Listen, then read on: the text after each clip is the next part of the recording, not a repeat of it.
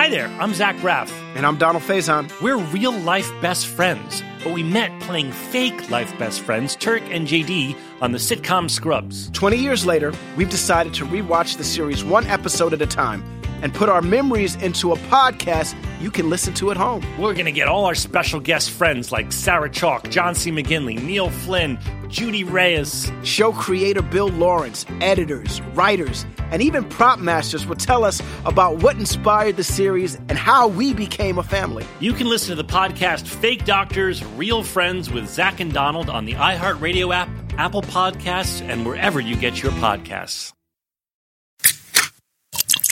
This is the Jabberjaw Podcast Network. You've probably always wanted to learn an instrument, right?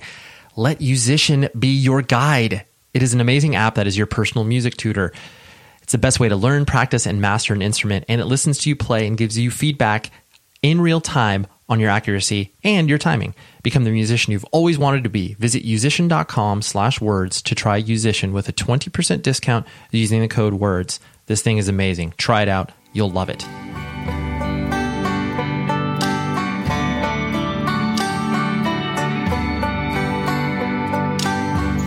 Hi, everybody. How are you? I'm Ray Harkins. You're hanging out on 100 Words or Less, the podcast. I don't know why I like to be so, syllabic, just really punchy on the intros to make sure you're paying attention. Anyways, we're here talking about independent music like we always do week after week after week after. This is episode 353. We're approaching I think it's 7-year anniversary. I was trying to calculate it, and I think it's, episode 364 will be 7 years. And that's insane. That's just it's almost as old as my child, which is crazy to think about. But the guest this week is Ryan Clark. He plays in a band called Demon Hunter. He also previously played in Focal Point, Training for Utopia, and so many other, those are basically extremely meaningful bands to me, and that was the main thrust of why I wanted Ryan on the show. I mean, Demon Hunter, as I will reveal in the interview, I'm not the hugest fan of, but his work, not only as a musician and an artist, in all the stuff that he does with his output in general, I just really, really respect him and wanted to have him on the show, and we did it, and it's great. But before I tell you about anything else, you need to go to rockabilia.com, type in the code PCJabberjaw, and that gets you 10% off of your order. And they have so many items that you could possibly want, and you can just order $1,000 worth of merch, and you're going to get $100 off. That's like me buying you 10 shirts? It's great. But I, in all honesty, if you're not ordering from Rockabilia, you are messing up. They're the best in this game, as far as I'm concerned. Fast shipping. They know exactly what to do with your order if there is any issue whatsoever. They're great customer service. I love what they do. So thank you for your continued support, Rockabilia. Please visit rockabilia.com like I urge you all the time to do. Okay? And what else do I got? I am announcing a show that Taken is playing. We are playing June 22nd. Tickets are almost sold out. Chain Reaction with our good buddies in Curl Up and Die. If you have, missed those announcements or what have you, I get it. Everyone's busy. But buy your tickets. Allages.com. You can go to the Chain Reaction website. Last I was told, there was less than 50 tickets left. So it'll probably sell out. And it's going to be a really, really fun show. It's with our friends, like I said, Curl Up and Die, but also Seizures and Regional Justice Center. It is a great hardcore show. Diverse. Bill. I love when that happens. So yeah, that's what's happening next month. And you also please tell other people about this podcast. I know it sounds like I'm begging, I need, this show needs more listeners. That's not what I'm aiming for. What I'm aiming for is the people that don't know about this show. There are probably friends of yours that kind of dabble in podcasts or oh yeah, I like punk, hardcore, or whatever. Put this podcast on their player. Literally grab their phone out of their hand, type it in whatever podcast player they have, and be like, here, listen to just go through the archive, pick out some episodes, download them for them, download your favorite episode for them. And then, hopefully they'll be keyed into this, because that's the only way that this show not only grows bigger, but I just want the people that should know about this to know about this. Does that make sense? Okay. And what else do I have to tell you? I have to tell you that, Ryan Clark was just such a good guest. Okay. Both Focal Point and Training for Utopia. I got to see Focal Point once, I think, and Training for Utopia I got to see a couple of times. But both of those records, Suffering of the Masses from Focal Point and I would say probably the self-titled EP from Training for Utopia. I did like Plastic Soul Impalement, which was their Training for Utopia's record that came out after the EP.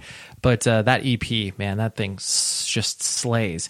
And Focal Point just really spoke to my Christian, hardcore kid, vegetarian, straight edge sensibilities. Like I loved that record. I remember, I think it was my sophomore year of high school. I listened to that record so much. It was actually between my freshman year and my sophomore year. I remember traveling. I was like on a 2-week trip over in Ireland. And I remember, I think I listened to that record like 2 or 3 times a day. Like I could not stop playing it. It was like, once it was over, it's like, boom. All right, there we go. Let's listen to it again. So, I was really, really excited that Ryan was able to come onto the show because, I bug him about a lot of stuff he hasn't been bugged about in a while. And Demon Hunter it's a band that I am not personally a huge fan of, but they are incredible at what they do. And they just released their 9th and 10th full length. Like, come on, give me a break. Such a legit band. So anyways, that's kind of the reason why he came on, but it was mostly for me to bug him about his old bands. But anyways, that's what we got. And here is the interview. Okay. I'll talk to you in a bit. At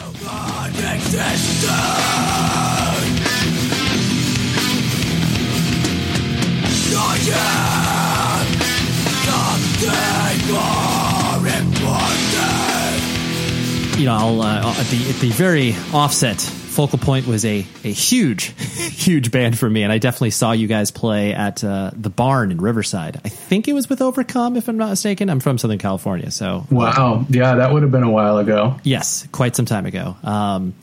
And the thing that, once I was able to kind of, because I had just started going to shows at that time, but the thing that reflected me as a unique experience where here is, Focal Point that clearly has, at that time you had released a record on Tooth and Nail, but also had released a 7-inch on Life Sentence Records, which obviously was the complete sort of antithesis of what Tooth and Nail and Solid State was. Yeah. And like bands, really didn't kind of cross over. Honestly, it's like you guys and Overcome really were the bands that kind of towed around in both worlds.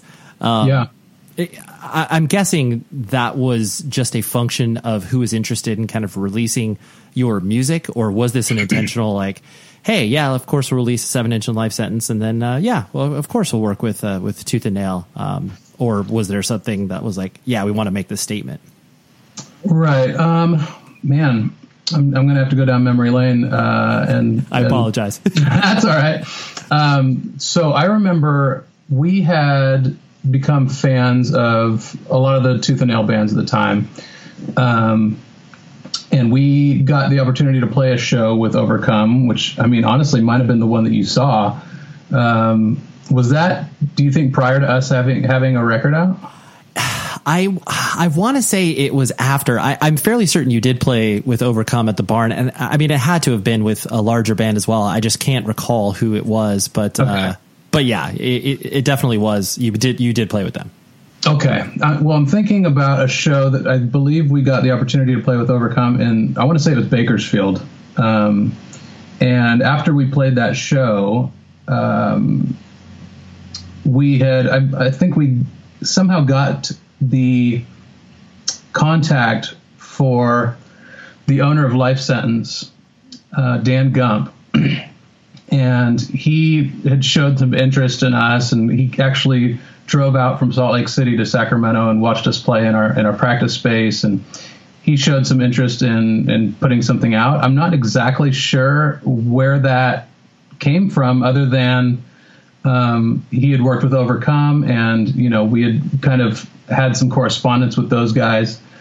And I think that he was, pretty open-minded as far as that stuff went. He was obviously more interested in releasing the straight edge stuff, but at that time we were kind of decidedly straight edge / Christian band. So we were willing to kind of wear both of those things on our sleeve. So I think that was part of what interested him in us. And after we played that show with Overcome, we kind of both at that time had our 7-inches out, and Jason Stinson after that show phoned Brandon Ebel at Tooth and Nail and said, we just played with this band, you got to check them out. And Brandon called my parents' house at the time where my brother and I lived and left a message saying, hey, this is Brandon at Tooth and Nail. Jason Stinson told me that I have to reach out to you guys because he really loved you guys, and Jason's really picky, so I know that you guys must be good if he likes you. So that's kind of how the story goes, and everything after that was rapid fire. You were just reacting, yeah. And within the next month, he had booked us on this kind of showcase, Tooth and Nail showcase festival thing that he was putting on, and so we went down to Southern California. That was in Irvine, right? I believe yes, it was. Yeah, dude, I remember going to that because it was really weird. That was like a huge outdoor festival thing, and I remember all of the like quote unquote heavier, scarier bands played like you guys in Living Sacrifice, and I totally forgot about that. I remember, that was so weird. Very weird. And so we were kind of just thrust into it. But that was, about as exciting as it ever gets, right? We were huge Tooth and Nail fans, and growing up, it's like for the last couple of years prior to that, it's like all my brother and I ever wanted for Christmas was just like, you just go through the Tooth and Nail catalog and circle like everything, So we were huge fans at that point. And so to be kind of courted by the label at that time was obviously, there are very few things in life that surpass that initial, like the first time that you get signed or you get some interest in that regard, or the first time you hear yourself on the radio or things like that. It's like the things that become kind of commonplace after a while, and you kind of lose it loses its luster after a while. But those were the days where everything was just exciting. Sure, absolutely. Well, I think you also you spoke of experience that was so interesting for multiple reasons. Where like the message on your answering machine, where it's like you had first of all your parents being like, "Hey, this record label's calling," and then they didn't know what that was, but then you were excited about it, and they were like, "Oh, this adult is calling," and it's just like that's a weird juxtaposition of like your parents being let a little bit into the world that you are experimenting with. Mm-hmm. Yeah, totally. And what's funny is when we were teenagers, I played in Focal Point since I was 15 years old. We ended up getting signed when I was 16, and my parents had to sign the contract for me, obviously, because if you're a minor, you can't sign it yourself. So when we were teenagers, and my brother was playing music shortly after I was, obviously, with Training for Utopia, we never wanted our parents at our shows. You know what I mean? It was still like It was still that distance that we needed at that point from our parents and that whole thing. So it wasn't until years later, Demon Hunter, that we even welcomed our parents to shows. Just being bullheaded kids or whatever. So they never saw us with Training for Utopia. They kind of knew that we, what we were doing, and that we had seen a little bit of success, at least to the degree where we were playing shows and traveling, outside of the city to Reno or Los Angeles or wherever to play. And so they knew about that, but I don't think they really realized, when we got that answering machine message and all that kind of stuff, I think it started to really kind of come to light that we were really doing things. Yeah, no, totally. I my own personal anecdote with that was like I definitely had a message on my answering machine from Mike Hartsfield from New Age Records trying to book a show with a band I played in. And it was just one of those things where it's like, I see a note on my door being like, Mike Hartsfield called. And I was like, what? Like, Mom, you don't know how important this is to me. Yeah, exactly. I know. I love that stuff, and unfortunately, like I said, as the years go by and things like that become kind of commonplace, you don't have that same joy that you did when all those things, like the first time that all those things happen, which, it's good to look back on them though. Sure. I think, because to your point, I think there is still that notion where the excitement still exists. I think you were just able to, I guess, temper it or control it in a way that is like, you're not just like a fumbling 15-year-old fool. You're like, okay, like, this person means a lot to me. Their music means a lot to me. Like, I need to be a normal human being to this person, because then they'll, not think I'm some crazy psychopath or whatever. Of course, yeah. You kind of learn to navigate those waters a little bit more professionally, I guess. Right. Yeah, totally. The excitement still exists. It's just like, undercover in ways that, you wouldn't be able to put to words when you were, 14 years old and you have no idea. For sure. So reflecting on you as a person, I mean, I'm going to gloss over a few things because I know you've spoken about them many, many times. Like I know you were born and raised in Northern California with your brother. Do you have any other siblings? Oh, I don't. Don's the only one. He's 4 years older than I am. And I was actually born in Southern California. Oh, that's right. And then you made your way up. That's right. Yep. I was born in Whittier. And then for the pretty much moved out of Whittier like the first year I was alive. And then the first 10 years of my life were in Bend, Oregon, before Bend was like a vacation destination that it is now. It was a real small town back then, basically like 1980 to 90. And then we moved to just outside of Sacramento in 1990. That was like Walnut Creek, right?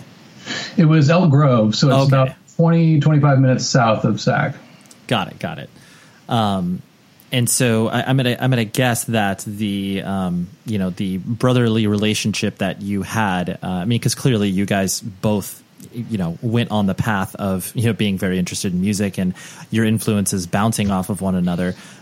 Did you ever kind of have the sort of adverse brother relationship where it's like, okay, like he's into this, I got to be into this because this is his thing? Or did you guys always kind of navigate those waters together? Music is really what brought us together after, I would say like as high school for me was kind of coming to a close, and he had been graduated for a while. I had kind of found punk rock through skateboarding, through friends and neighbors and things like that, prior to my brother really going down that road. And so I started playing in bands before he even, picked up a guitar. And then our friends and our age gap and all those things kind of slowly started to dissipate, and they all kind of started to be the same. Like I was playing in Focal Point, I was playing with a guy who he went to high school with, Danny. And so, there was a lot more crossover at that point, and the age gap started to go away. But I would say in our younger years, there was a little bit of that just by virtue of your standard, rebellion and siblinghood and all that kind of stuff. He was very much into, cars and stuff in high school, like VWs and mini trucks, because that was what was cool back then. And, airbrushing, like all these very dated 90s dated things, and I was super into skateboarding. He was into snowboarding, but like at that point, mid high school, they didn't really cross over for us, and we were into things that were remotely the same, and that were all kind of rooted in the same sort of counterculture, subculture thing. But it wasn't until I kind of found punk and hardcore and started playing in bands. And a couple of years after that, he was really involved, at least with like being a fan and being kind of involved in the scene. And it wasn't long after I did that where he had kind of learned how to play guitar enough to play in Training for Utopia, and they started that. Prior to me being in the band, he started that with a couple of friends, two of which were actually younger than me. So again, like you have this group of friends that is just hardcore kids from the neighborhood, and the age gap at that point wasn't such a big deal. So moving into like 18, 19, 20, that's when everything started to just kind of meld, and we were kind of in it together. Sure. No, that's cool, because I do think there is that fun relationship when you are able to navigate that, not only with your friends and your peer group, but then your own flesh and blood can kind of have that that those influences bouncing back and forth with one another, because I'm sure you and many of your friends have the exact opposite experience where they just look at the the stuff that you're getting into. It's like, what is this weird yelling stuff? Like, I'm not into it at all. Yeah, for sure. I mean, I had different kind of subgroups of friends throughout high school that were, based on whatever interests I had. There was my hardcore friends, skateboard friends, and then kind of almost on the other side of the fence where I was heavily into graffiti all throughout high school. And so I had kind of graffiti friends who were all these like hip hop guys and guys that, scratched records and spray painted and stuff. And so I was kind of bouncing between groups, as it were. And so, yeah, I was definitely, they all kind of came around to it, and they were definitely supportive, even though that wasn't their thing. And actually, a lot of the hardcore friends that I had actually ended up making really good friends with those graffiti friends that I had. And so it wasn't long before it was all a little bit synonymous. Sure, totally. Well, especially when you're talking about all of these subcultures, and once people recognize the fact that, oh yeah, like even though this person's into a different strain of the thing, it's still all just like weirdo outsider art. Of course. Yep. And I know much has been spoken about where it's like, oh, your father's a pastor, and like, you know, clearly that was the path where you guys were going to go on as far as, you know, your religious upbringing and everything. You know, kind of pinpointing you more as a person, what did you kind of feel like you were able to, I guess, speak to like your own personal faith? Because, you know, every kid that gets raised within the context of a faith or a church, you know, runs into that point where it's like, is this actually what I believe, or am I going to search this somewhere else? So like, did you have, I'm sure you had that thought and that kind of approach in your own personal relationship with your faith? Yeah, of course. I mean, you know, it wasn't like a major aha moment, you know, like I grew up in the church, and, you know, I think the general rule of thumb is probably that I shouldn't have ended up remaining a believer, to be honest, based on, you know, people that I've heard grew up in the church or grew up with pastors or preachers as dads, and family members of mine that kind of grew up in similar situation. You know, I think that the odds are that I probably shouldn't have stayed this way. But I think my parents kind of struck a pretty good balance of instilling that stuff in us, but also not beating us over the head with it, and also being just genuinely cool people.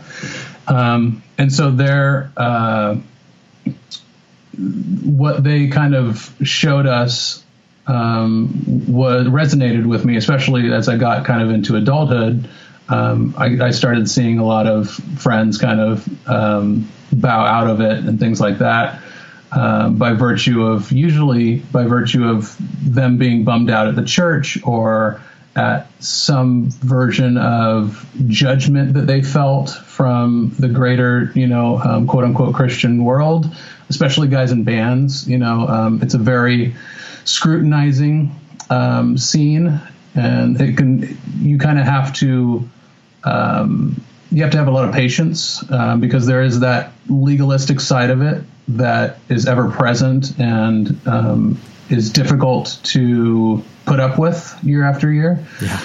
And so, you know, I have just, it's more of a natural thing for me to see that as failed people and not a failed faith. And I don't see that as failure in my God. I see that as failure in people. And so I've always been able to kind of separate those two things. And the older I get, the more and more that my worldview, whether it relates to hope, or just, you know, what I feel like creation is and should be, and all of those sorts of things, it just rings more and more true to me, and more sensible. The things, the big things in life that are very gray, feel like they have answers, at least things that I can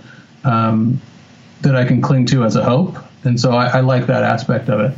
Sure, absolutely. Sure. No, I appreciate you walking me through that, because I definitely think that there, like you said, there is this real, you know, a dividing line where it's like, so especially within the context of you playing out in a band and then, you know, having your feet firmly planted within, it's like, even if you play a show with a Christian band and you are not a Christian, like I'll never forget, I remember, I know you remember this band, but I played a show with that band Born Blind at Chain Reaction, and like I never had been questioned really in the past for like any of my, you know, like lyrics or anything. I didn't like swear at myself in my band or anything, but like I had a person like asking me like, hey, could I look at your lyrics like at the show? And it was one of those things where it's like, and I know that's happened to you probably plenty of times, and it's like oh yeah, or like you can't spit on stage. Like I remember hearing, you know, stories about, you know, MXPX getting criticized for spitting on stage, and it's like, oh my gosh, this is insane, you know. So but I appreciate you walking me through that.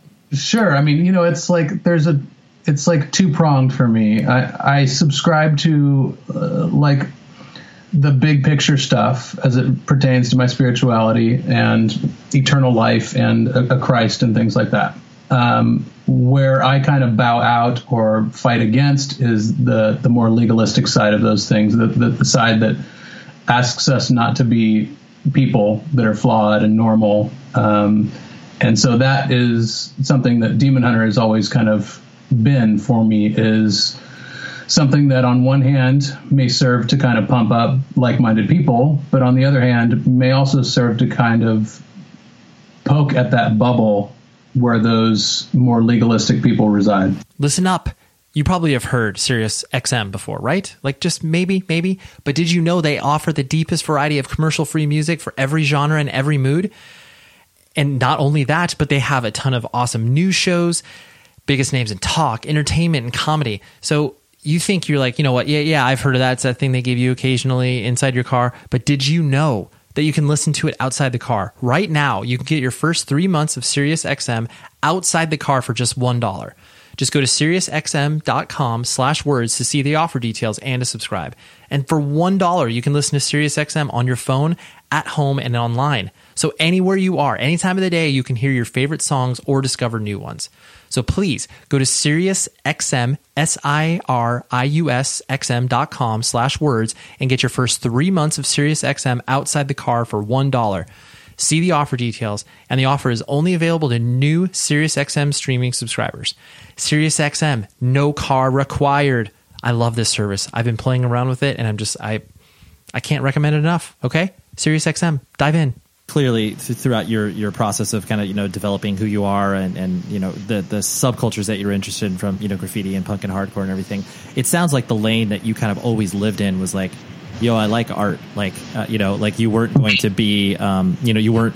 I'm sure in some respects you were raised to be kind of a pastor's kid, but like that wasn't the path for you, or like being a sports dude wasn't a path for you. Was that always kind of like, this is the world I feel comfortable with? Yeah, early it was like baseball was a big thing for my brother and I, baseball card collecting and all that kind of stuff. And like that for me was a very short-lived thing. I got hit in the eye with a baseball and had to go to the emergency room, and I was like, all right, I'm done. And that was my career. Yeah, my career's done. So I was like 10 years old at that point, and I very quickly found skateboarding. We had a skateboard growing up that was kind of a hand-me-down from a cousin. And I was attracted to that world, to Thrasher magazine, like all the stuff that kind of went with it. And to me, that was really the catalyst for everything that followed. I can trace that back to the art on skateboard decks by Jim Phillips and VC Johnson. Like that is the art that resonated with me the most and still does today. And then by way of Thrasher magazine, you see like these independent record label ads, and you see Pusshead artwork, and then you buy skate videos and you hear all these punk bands and hardcore bands that you've never heard, and even some classic rock stuff. And that world completely opened my eyes to like a counterculture that me as a suburbanite white kid, with not a lot around me in terms of like a big city or culture, it gave me something to kind of like feel like was my own, was like in my pocket, and so that was really major for me. And I point basically everything back to skateboarding and the culture that surrounds skateboarding as kind of like the beginning of my infatuation with like any sort of sub or counterculture lifestyle. Sure, that was your diving board into the weird pool that we all swim in. Well, not we all do, but the thing that I find interesting about you and your brother, just like as a casual observer and having many mutual friends together existing in the scene that we do, you guys have always straight up struck me as like very obsessive people about the things that you're into, and in ways that I myself as an only child identify with. But it's interesting because usually that exists kind of not exclusively with only children, but I don't know. I see it's like both of you guys getting so into stuff, and then being able to immerse yourself in these worlds is really I just find it interesting. I don't know if you've reflected on that at all, but something I've observed. Sure. I mean, part of part of growing up as a pastor's kid and growing up as a kid who in that regard isn't really like, that's not a cool scene. You know what I mean? Like Yeah. there had to be a way to make it cool if I was going to feel comfortable subscribing to it, to be honest, like especially as a teenage kid. So when I heard the music of, bands, that would finally start to resonate with me on a level, Christian bands, especially early on, were kind of a joke in terms of where they kind of fit into the greater puzzle of music. It was, the well was very shallow, and most of it was super derivative and not very interesting and kind of Bible-y. And so when these bands started popping up that actually sounded good and were closer to the kind of stuff that I was into outside of the Christian world, I mean, that was super major for me. And I think that just the synonymous nature of being an outsider, like you said, counterculture, whether that's through Christianity or whether that's punk rock or straight edge, I was comfortable kind of living in that world, and I wanted basically to kind of create my own little world within my suburb, you know what I mean? Like, and that for me was decidedly against the grain. And so those sorts of things to me kind of run synonymous. Like there's a punk rock nature, if you ask me, to people of faith, especially in this day and age. It's still not cool, and I know that.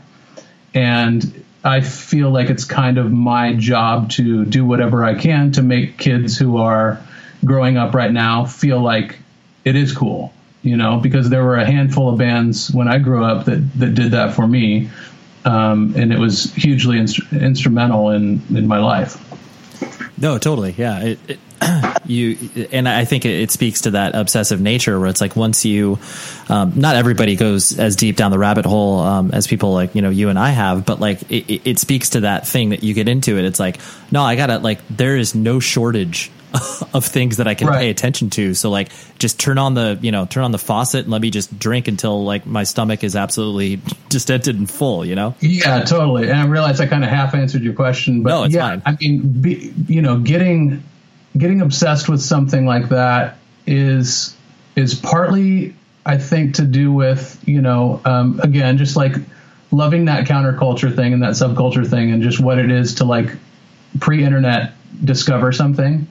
That was obviously awesome. And when you start doing that, via zines or catalogs or Thrasher magazine or whatever it is, again, like you said, it just kind of opens up and you realize how much stuff is out there and how many people across the nation and the world are like you and doing things like you and doing the kind of stuff that you want to hear and see.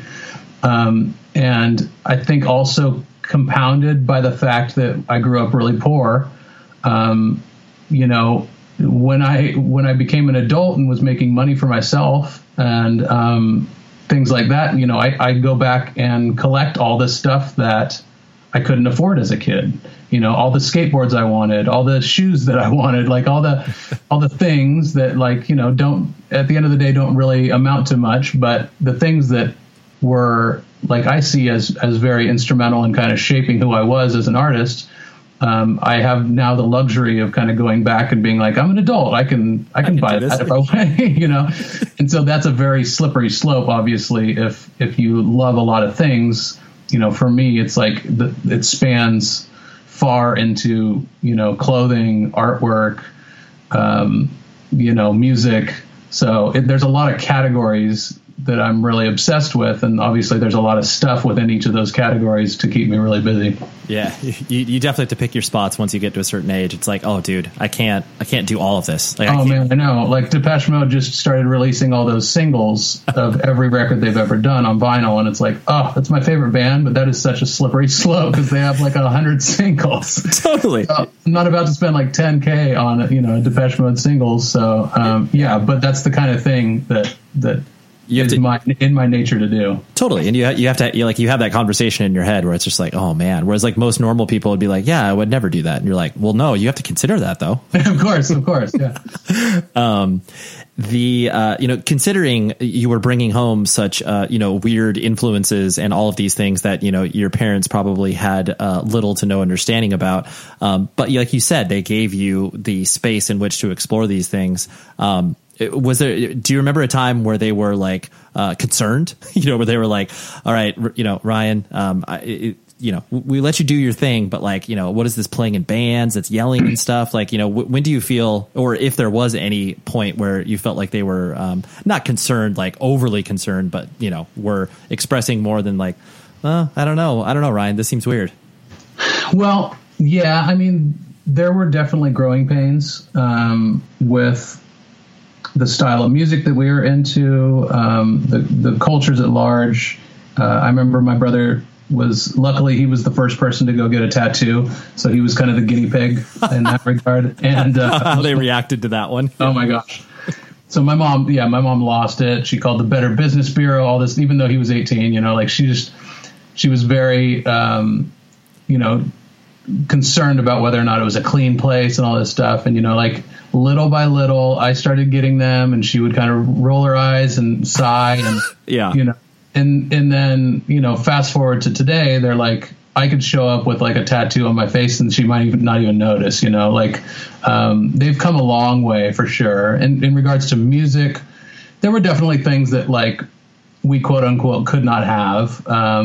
I would change into Metallica shirts and Megadeth shirts when I got to school, because I couldn't wear that kind of stuff. And I would keep Slayer CDs and Rage Against the Machine CDs nicely tucked away where they couldn't find them. And I knew that there was definitely a line. In terms of the style of music itself, I don't remember there being a huge issue with that. I know they didn't really understand it or get it at the beginning, but I think that to them, if we were good kids, and if we weren't rebelling in the very obvious rebellion ways, or at least not to the degree where we were getting in lots of trouble, I think they were less concerned with the style of music that we were playing or the kind of stuff that we were interested in. I think to give them credit, I think that they were able to see that we were doing something, we were creating something, we were making something, we were staying busy with it, and we were devoted to it, and it wasn't getting us in a lot of trouble. And they also knew kind of about our, straight edge and things like that, which I can't help but imagine that they were at least a little bit psyched on that when we were in high school. I would X up when I would go to school, so I was very much into it. And at that age, I think that definitely kind of draws a line in the sand between you and like the partying jocks or whatnot. And so I think they probably were kind of stoked at that. I think they probably would have rather it just been by virtue of being a Christian, but I don't think they were going to complain too much about it. So to them, it was always more about who we were as individuals. And that's, over the years, that's kind of become much more apparent with everything we do, is that how we look and what we're into and that all that kind of stuff means nothing to them anymore, beyond who we are as individuals. Totally. Two minor threads I want to pick out in there. So you X'd up going to school, which is definitely an experience that I did as well. But the important question, did you X up both hands or just one hand? Both. Okay. See, Earth practice style. So this was my kid logic on this. Xing up both hands was like what you do at shows, clearly, and like you mentioned, Earth Crisis. Right. So a casual straight edge, just like your daily walking around straight edge, was one hand. So that's sensible. I get it. But the fact that I like wrapped my head around that, and I was like, oh yes, I'm just going to wear 1X at my small private Lutheran high school. It's like, what the hell was I thinking? But yeah, still. Yeah, ditto. Yeah. Totally.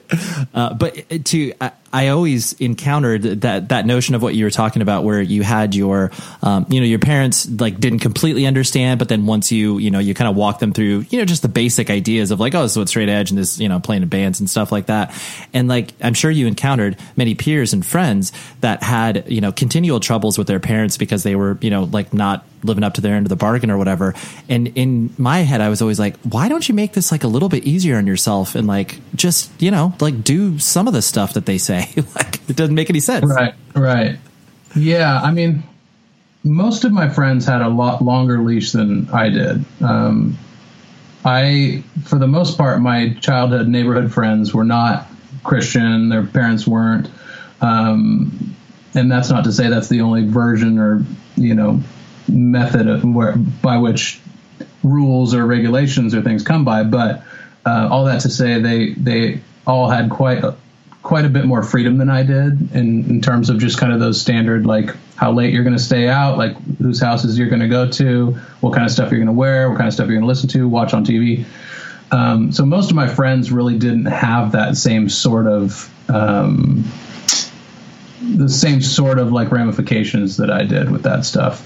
It was more like they all knew kind of that I was the one that would need to be home earlier, or, I was the one that, wasn't going to really mess around with stuff by virtue of being worried I'd get caught for certain things or whatever. So, sure. For the most part, like I didn't have a ton of friends that really had the same sort of story that I did. Sure. Well, yeah. Once you or your brother came around, everyone's like, "Oh, dude, you guys, we gotta chill out. These are like the pastor's kids." Like, just kidding. Yeah, totally. I mean, I would go like graffiti with friends, and we would go to like a train yard, and my friends were awesome, but they all knew that if I got in trouble, it would be a big deal, and so.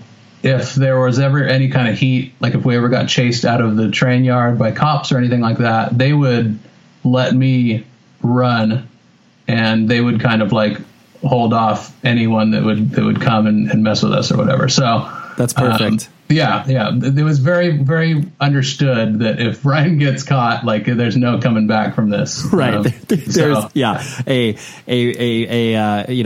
hailfire storm would come your direction. Yeah. Exactly. That makes total sense.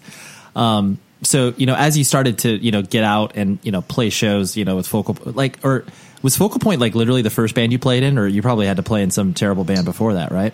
Yeah, I was in a band called Opposed. Okay. I'm sorry. I don't mean to categorize your prior band as being terrible, but I'm just assuming it's your high school band. It probably we were is. Amazing. Okay. The first like band that ever played any shows would have been Opposed. I had a bunch of like bands that were basically just, me and friends drawing logos on paper. But the first band that actually like, recorded on a ghetto blaster and sold tapes at my school. Actually, that would have been a band called Forklift, which was like a... Wow. That is an amazing name, dude. It was one of those bands that... It was at the age where you didn't really know how to converge all of the kinds of styles of music that you were into, so you kind of decided to just kind of play all of them. Of course. And so, that would have been like 9th grade. And it was everything from like, pop punk to Helmet sounding stuff and everything in between. And so we recorded like a cassette tape, again, on a ghetto blaster outside the practice room. And sure. We sold probably 20 or 30 of them at high school. And then, once things started getting a little more serious, I met my brother's friend, Danny. He was a really good guitar player, had a lot of pro gear and stuff like that. That's when we kind of started Opposed. And that, I believe we had one show that we actually played. And then Opposed kind of just morphed into Focal Point. So that was that was almost like the earliest inception of Focal Point was this thing Opposed. Got it. But when we decided to get even more serious, we changed the name and things like that. So that was the very, very beginning. Got it. And so once you started to play out and play shows and, even do the limited amount of touring that you did, and you did more with training for Utopia, what was your relationship with touring? Did you enjoy it? Was it something that you had to grow to like? It was back then it was very different. I remember, everything about it was different, like when it's just fly by night and you're calling promoters from a landline, 3-4 months ahead, booking shows. And then as far as they're booked and you're just going to show up, I remember seeing that change in like what it means to be like a total DIY 90s musician to what the real world looks like in terms of, when you're booking shows now, there's like a lot of communication between when you book it and when you get there. And there's the load in time and all this, there's all this stuff that comes with it now that obviously makes it more professional and makes more sense. But back then it just seemed so, DIY is the only way to put it, like everyone was just kind of winging it. And it was fun in that regard. It was definitely not the sort of thing where we could expect to play in front of very many people. So I don't necessarily remember being bummed out by that fact, but, Focal Point toured one summer, our only tour, and we had a couple of great crowds, but then there were probably 5 or 7 shows where we played in front of 3-4 people. Sure. And, it was probably a bummer to me back then. I don't remember exactly, but it was always pretty sweet though, because I was 17 and I was on the road and we were doing it, so there was still like a silver lining to all of it. But over the years, as it became more of like it starts to resemble a job. You know what I mean? Not that it ever really fully does feel that way, but it just it becomes a routine. It's a routine, yeah, and the amount of commitment and the things that are expected, kind of all those things start to increase, and especially being in a band like Demon Hunter, there's all these things to worry about or think about. I've always had a bit of a love-hate thing with touring. I wouldn't necessarily say that's why we've done it so infrequently. I think that's more just because of the sorts of jobs that we've had outside of the band and the fact that we've kind of had our cake and have been eating it too since we started the band. Sure. We have the design careers that are very much, for my brother, it was that was his first love. And for me, it was a very close second love. And so it was hard to really complain about what we did at home and the sort of lives that we led at home. And so touring was a nice break and a nice vacation and a good excuse to hang out with friends and hang out with the band and be able to play shows live and legitimize the band and the records and things like that. But it was never there was never an obligation that we felt to be doing it. And so being that our home life was always we were always very busy and we were grinding and we were really building a business, being on the road always felt mostly like a waste of our time.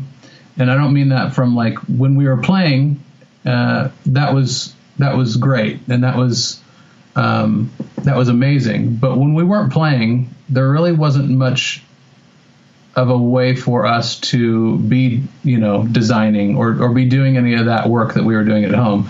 And so it was kind of frustrating, having to kind of switch one off and switch one on.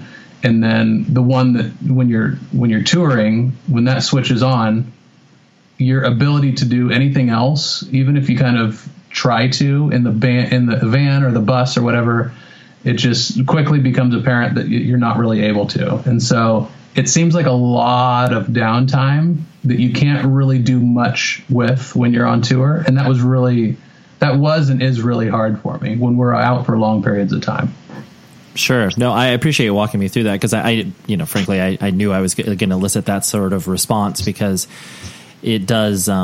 You have this evolving relationship when you are not only when you get older and have perspective, but that idea that tour is only this one static thing, and it doesn't.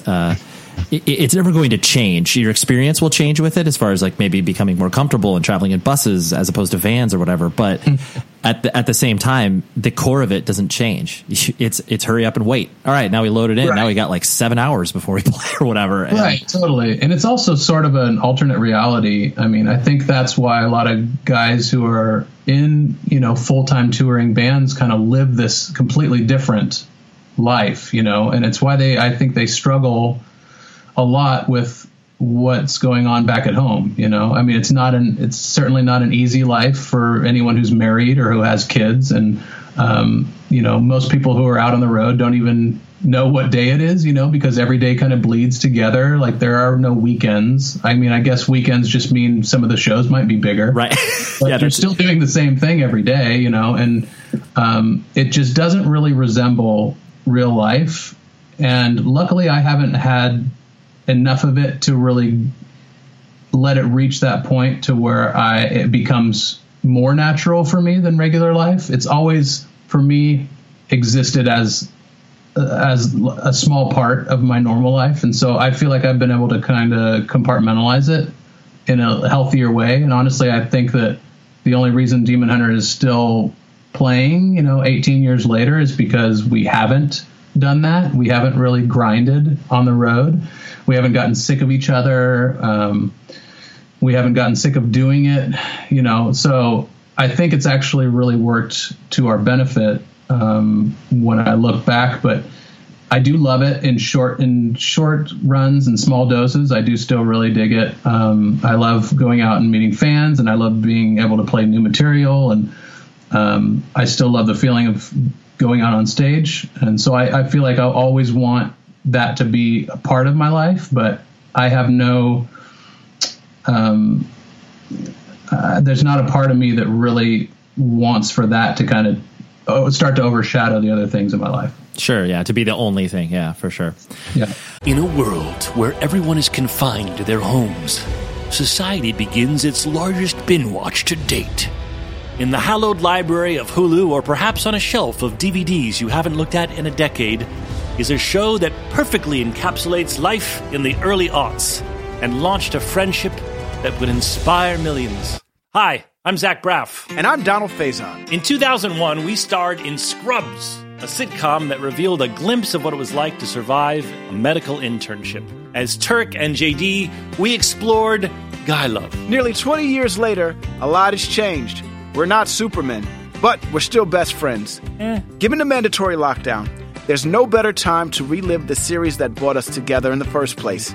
And we're doing it with a podcast. That's right, people. We're going to bring friends and crew members and fellow cast members and writers. And guess what? We're going to even invite some of you to call into the podcast and ask all the questions you want of the entire Sacred Heart staff. Join us for Fake Doctors, Real Friends on the iHeartRadio app, Apple Podcasts, and wherever you get your podcasts. In full transparency, I've never been a fan of Demon Hunter. No shot against that art, but the thing that I was really, and I've always respected the work that you guys have done, and I think it's there's so many things that I identify with. And the thing that really brought it home to me, because I always, I would continually check out your records and be like, okay, maybe this one I like a little bit more. It's like, it's okay. But sure. The 45-day documentary that you did with our mutual friend Kale, I thought it was that to me is like almost essential viewing for people that play in bands and for people that, have that experience of creating art, because, it was such a affecting portrait of the way that your band and your art that you put out there is so deeply affecting to people, and in a very stripped away, non-egotistical manner. And like, I know this is weird where like I give you a backhanded well, I don't even get a backhanded but I'm just trying to back into the idea of just like this, this really is an interesting portrait to the fact of like how impactful art can be to people. And even me, as a non-fan of your band, can watch this and reflect it and be like, wow, that's a cool thing. I have to believe that in some fashion, that was kind of the feeling or message you were trying to get across with that DVD, or am I just reading too much into it? Well, I mean, one thing became pretty apparent early on with the band, and that is that the band was resonating with people on a really, really deep emotional, spiritual, mental level, to a degree that we never really planned for or foresaw. And so when it became time to kind of do that tour, which we knew at the time it was going to be a big deal. We were kind of coming off the heels of a big release for us. It was a really great touring lineup. It was going to be the longest tour that we had done thus far. Production was at an all-time high, all those sorts of things. We started batting around the idea of doing a feature of sorts. And we knew we wanted it to have some sort of, live music component to it. But the thing that kind of ringed the most true for us that we felt like would be more of our unique perspective and something that we could show that maybe not every other band could show was just how deeply entrenched our fans were in the band and whatever sort of life that took in their own lives. And so what we wanted to do is essentially show, what touring life is like, but then interspersed with these stories of fans across the nation who have these kind of interesting or sometimes sad or sometimes enlightening stories that somehow kind of cross paths with the band or cross over into the band. And our fans have always been just a major like life force of the band. And I know that pretty much every band could say that's had any success, obviously, but for us, it was just unlike anything that we ever imagined we would get. I've gotten correspondence, even in Focal Point and Training for Utopia from plenty of people, but the sheer volume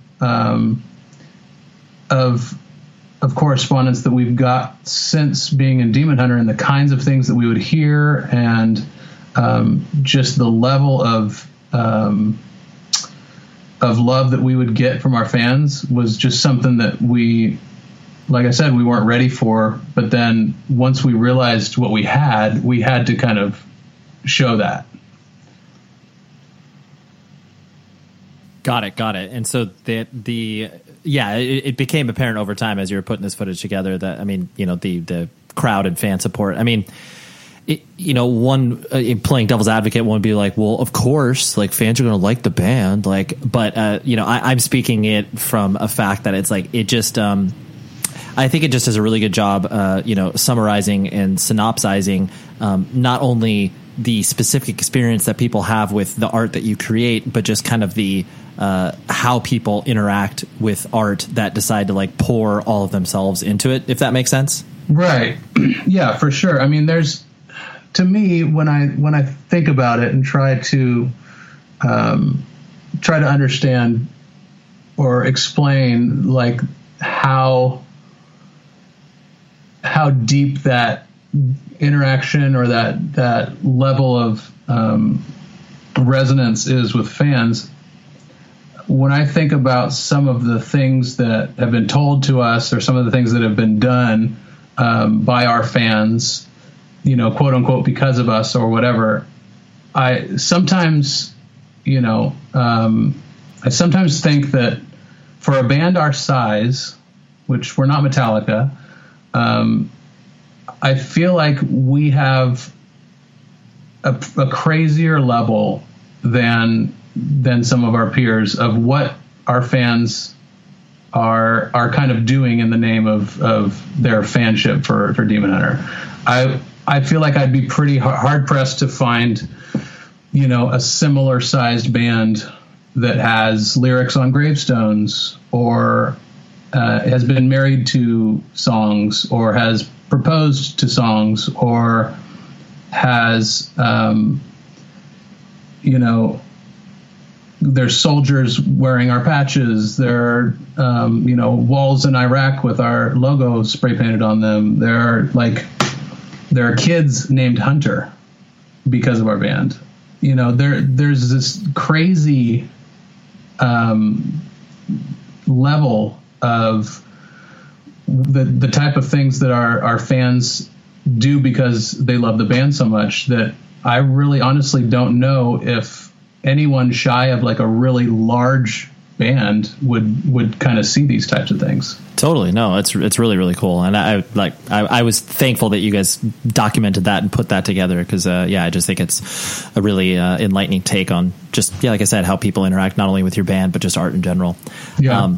And kind of on that same topic where, clearly you, with all of the design work you've done, from Asterisk, or Asterisk, I should say, up to the work that you do now, clearly there's this collision between art and commerce and, coming from the sort of DIY culture that we exist in, there's always been that, reticence to be like, okay, like once you make a living off your art, it changes. Like there's that whole fundamental argument that happens. Of course, yeah. So how have you kind of navigated that? Because clearly, you don't have a problem making money off of the art that you create with corporate clients and stuff like that. Like there's no misgivings as far as that's concerned. But I'm sure you had to have that kind of, evolving movement towards the idea of like, okay, this is what I'm comfortable with, but I have considered, these moving elements or whatever. Yeah, sure. I mean, that's.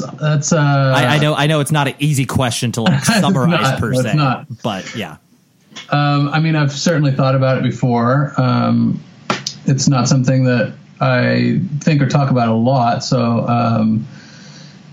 I think that there's obviously certain things that as an artist you feel comfortable doing or uncomfortable doing. And I've tried to hold on to those sorts of beliefs and ideals as I've gone. I can't necessarily say that I would do design work for anyone, obviously. There are plenty of companies that I would be pretty vehemently against doing work for. Just my own kind of, there's a bit of punk rock still left within the commerce of design for me.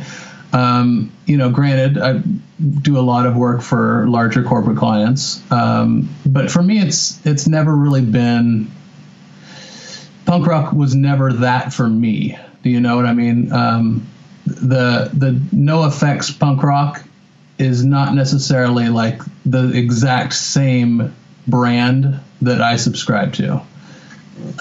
So it's never been about,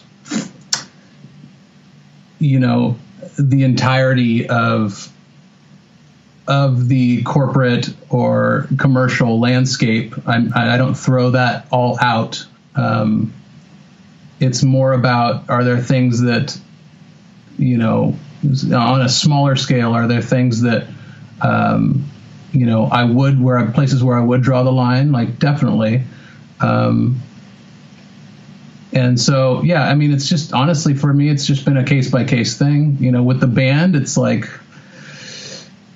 it is what it is, like I said, it's not necessarily the type of thing where I could live off of, at this point in my life solely. So, I mean, between the design and the band, like I live comfortably, and that's great. But I'm not flush all the time. Like I don't not worry about, my bank account and paychecks and things like that. So I still feel like a working class guy. And I still feel like there's plenty of working class punk mentality kind of left to what I'm doing at this point. I certainly haven't arrived in that regard to the degree where I'm, Yeah, you're sitting on a pile of money. You're like, whatever, exactly, it's fine, dude. Yeah, exactly. Yeah. I cash the Target check. I don't need to worry about anything ever. Yeah. Right. And to be clear, most of those big jobs are my brother, who, he's the one who's doing design full time. And so when you're doing commercial art, you're doing design as communication for other people. If you're not willing to do it for some of those larger companies, life's going to get pretty hard. And so unless you have big issues with certain companies or entities, there's really no reason why you would say no to any of those things. Yeah, totally. And especially, too, where the notion that I think because our subculture has existed now for, 30 plus years, I'm speaking in broad terms, like the idea of, punk and hardcore. Sure. Now the fact that all of this underground influence, now people are of the age where they are influencing pop culture as a whole and being like bringing all of these things that would never, ever have appeared on people's radars, not only from like skateboarding, tattooing, all this stuff that has progressed so far. And it's like, well, yeah, that's just because, people that are creative and are hustlers are the ones that are creating the stuff that you're looking at. And so, yeah, I think it's, of course. Well, it's funny you say that because a lot of the jobs that we've gotten from a lot of these big clients over the years have been from some punk or hardcore kid that worked at that company. You know what I mean? That was either familiar with the band or with the company by virtue of the album packaging that we've done. And so there are basically old hardcore kids like all throughout these industries now, working at Nike and Lego and Target. And honestly, a lot of the people that we deal with at these companies are old hardcore kids. And so that, if it's any consolation. Yeah, totally. It's like, dude, basically you're just you're given a larger sandbox to play in than, just our world of, zines and distros and stuff like that. Of course. Yeah. And it's nice to keep one foot in that. And I still love doing album packaging, and I do it for quite a bit less than I work for corporate clients for, and I would have it no other way. But in order to make ends meet, it's nice to not be so closed off to some of the bigger projects. Yeah, absolutely. One more thing before I kind of let you go, because I could punish you probably for another hour, but I won't. Oh, no worries. Now that you're a father, do you have one or two children? I have one. You have one. Okay. Little girl's 4. Okay. And so, that profoundly changes people's lives, not only in the way that they look at themselves, but look at the world in general. And I always find it interesting, people that have come up in our subculture and then are now parents and then have this kind of reflexive idea of just like, okay, well, I was the person who pushed against a lot of these things that were presented to me, and how am I going to present, how am I going to present the world to my child? Not in like this strategic, cold manner, but sure. I'm sure that there has been reflective moments you've had as a father and, rearing a child, that you've kind of reflected on. Are those things that you have kind of thought about, or is that just something you're kind of instinctually sort of like, I guess, hard baked in you that you're reacting that way? Yeah. I mean, obviously there are a lot of thoughts, in that whole arena when you become a parent that kind of swim around in your subconscious, at least. I certainly don't think that my daughter will be raised anything like I was raised. There will be a lot of things for her that were very different than how they were for me. We're trying our best to raise her on really good music, like that's a big part of something for both my wife and I that I didn't have when I was a kid, in terms of seeing all the different types of music available and all sorts of cultures through that. And, I'm selfishly trying to push her into skateboarding and comic books and cool movies and things like that. And, I would love for her to grow up kind of being, decidedly comfortably outsider. And so it's kind of like time will only tell, the rule of thumb is that she's going to do something completely different opposite of what, me or her mom is into. And so that's a little bit scary. Although, if she gets into sports or whatever, if it's something that's stokes her out, like I'm all for it. And I, by no means want her, want to live through her in any way. But I, again, selfishly, I would love to kind of provide a world for her that I've, been entrenched in for a long time and have a lot of experience in. And, if she ends up being the kind of kid that likes going to shows, it's like, Dad can get you into a lot of shows probably for free. Totally. Or like, Comic-Con and like all that type of stuff that would be really fun to do. It's like, I've been so involved in that world so much, like I could be a well of knowledge in that regard. So that kind of thing does excite me. But as a parent, you gotta be careful how hard you push in that direction, because again, like there's going to be this natural inclination to do something different. And in some ways, I kind of hope there is. I hope that she's just into something wholeheartedly. But my biggest fear, I think, for her is a fear of a lack of want. When I was a kid, like I said, I grew up pretty poor, and I grew up in like a boring suburban neighborhood, and I think that had everything to do with this type of things that I got into and the type of things that really shaped me. And it really gave me a drive and a want to have more and to do different and to get out.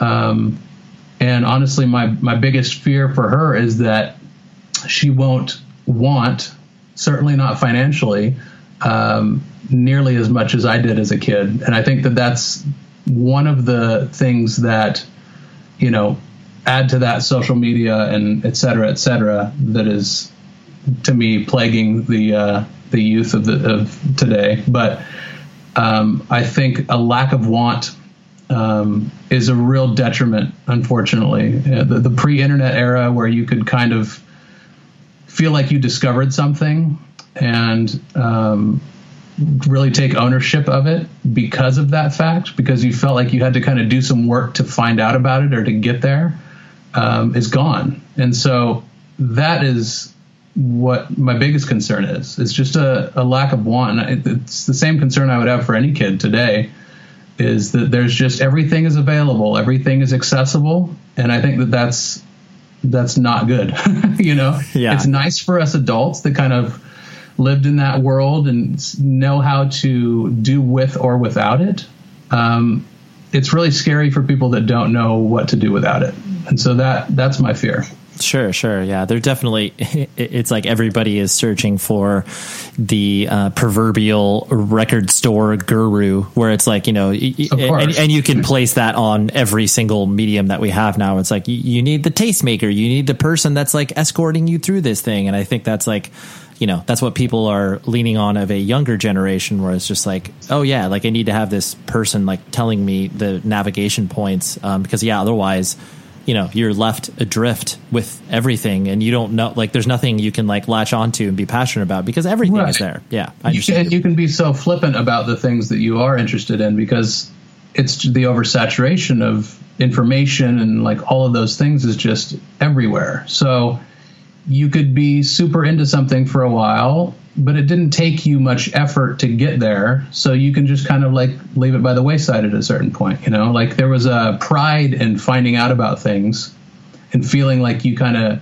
had one over on the rest of society because you found something that was niche and was interesting and was counterculture or whatever. And now that stuff is just right there on the surface for the picking for anyone. And so, it just doesn't garner the same sort of pride in yourself and the same sort of love and attachment to something that there once was.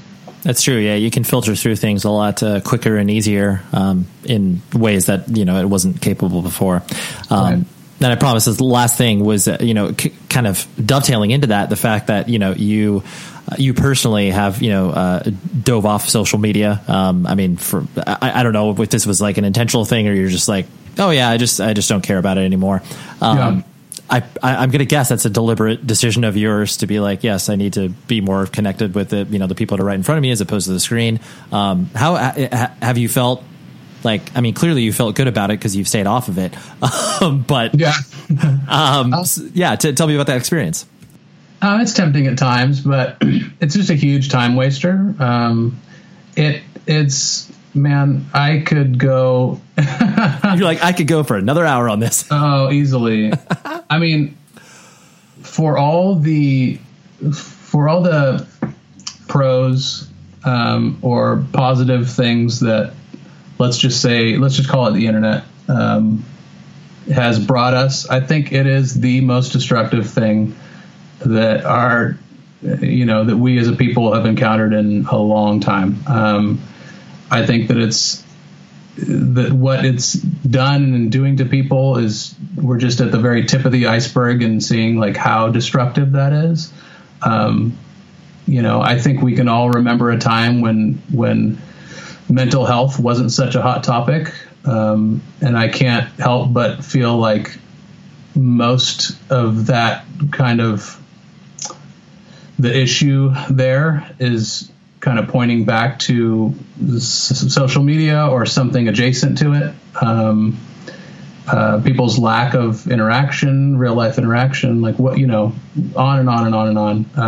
I just think that it's, I would be a bit of a hypocrite the way that I feel in the way that I feel so strongly about it if I partook in it too much of a degree at all. So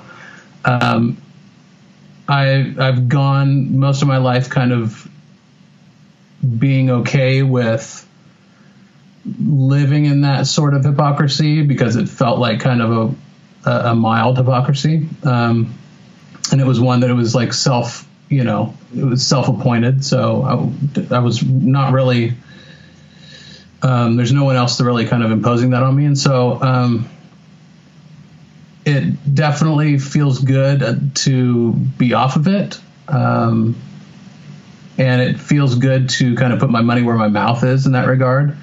There are certain aspects, of course, that I miss about it. I found out about a lot of artists that way. I've even hired artists through Instagram and things like that.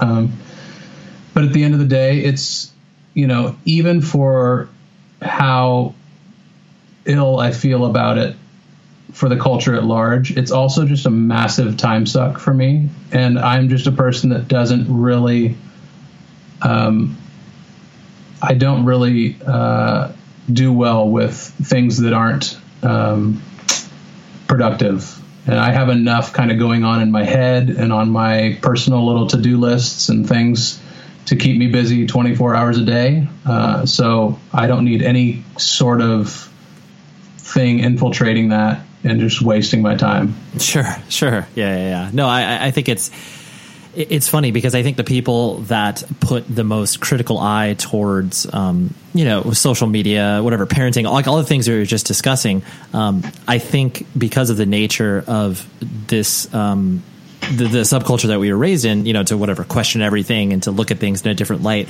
I think that because we ask these questions and because we go through these thought exercises in ways that, frankly, a lot of people who, don't have the same experience as us don't think about it in those terms. No, yeah, that's true. And I think it is the fact that, and I'm sure you've encountered this too, where it's like there are many people within the context of our peers who are just like, yeah, like I'm not going to have kids because this world is so horrible. And you're like, I get it. I understand. Like I understand. I totally do. Yeah. Like I have a 7-year-old child, and like I can't look at anybody in the eye and be like, no, I understand why you wouldn't want to have a child.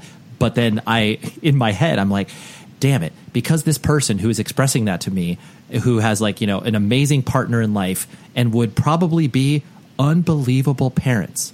Yeah. And they have, a conscientious objector, not going to have a child. I'm like, man, I wish I could take some of those kids from those other people who haven't even thought about this to put it with those people. Yeah, I know. No kidding. But yeah, but like I said, I think ultimately because you're putting these thoughts, and whether it's people actually taking the step that you did where they're removing themselves from social media, but you need to have that personal audit to the level of comfort that you have with these things. Otherwise, yeah, you just march along and don't ever question anything. For sure. And, my kind of solve personally for the little bit of interaction that I do have, the band has a fan club of sorts called the Blessed Resistance, which is kind of an online community. And so I'm on there kind of commenting, and I post a ton of stuff, and I'm interacting with people. And so that's a little dose, to me, like a little healthy dose of that. A little dopamine rush, right? Exactly. Yeah. No, that's cool. Well, dude, I really appreciate you hanging out, Ryan. This has been super fun, and I hope you've enjoyed it in some capacity. Absolutely. Thanks. Oh, hey there. Thanks for sticking around. Thanks, Ryan, for coming on the show. And I also want to thank Ryan Downey, his manager, the manager of his band, for hooking up this conversation. Thank you, Ryan. I don't know if you're actually listening to this, but thank you nonetheless. I hope you feel the positive vibes that are garnished from me thanking you. What do we got next week? Well, first of all, let's talk about how much fun that conversation was where I talked to Ryan Clark about his, Xing up at school. I love that. I reflect on my time as a burgeoning straight edge kid in high school and just Xing up at every day. It's like, what was I doing? Well, I was really proud of it. That's what I was. And I still am, for that matter, because I still call myself straight edge and I'm 38 years old. Anyways, obviously you can tell I've had a lot of coffee right now.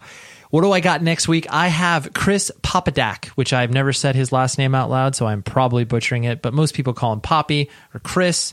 But Chris plays the drums in the band called Hawthorne Heights, and he also plays in The Story Changes.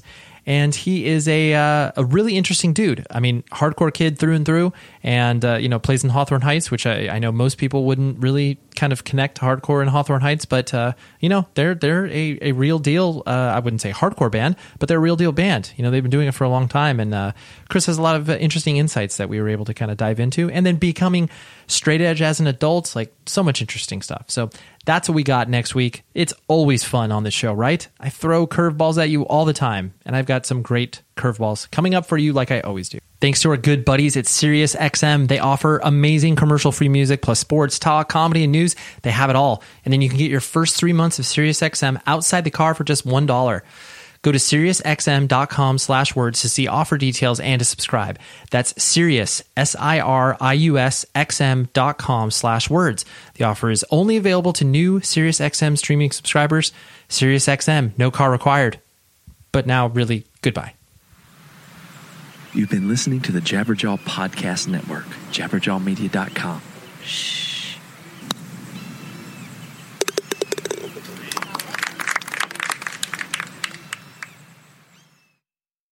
Hi there, I'm Zach Braff. And I'm Donald Faison. We're real-life best friends, but we met playing fake-life best friends, Turk and JD, on the sitcom Scrubs. 20 years later, we've decided to rewatch the series one episode at a time and put our memories into a podcast you can listen to at home. We're going to get all our special guest friends like Sarah Chalk, John C. McGinley, Neil Flynn, Judy Reyes. Show creator Bill Lawrence, editors, writers, and even prop masters will tell us about what inspired the series and how we became a family. You can listen to the podcast Fake Doctors, Real Friends with Zach and Donald on the iHeartRadio app, Apple Podcasts, and wherever you get your podcasts.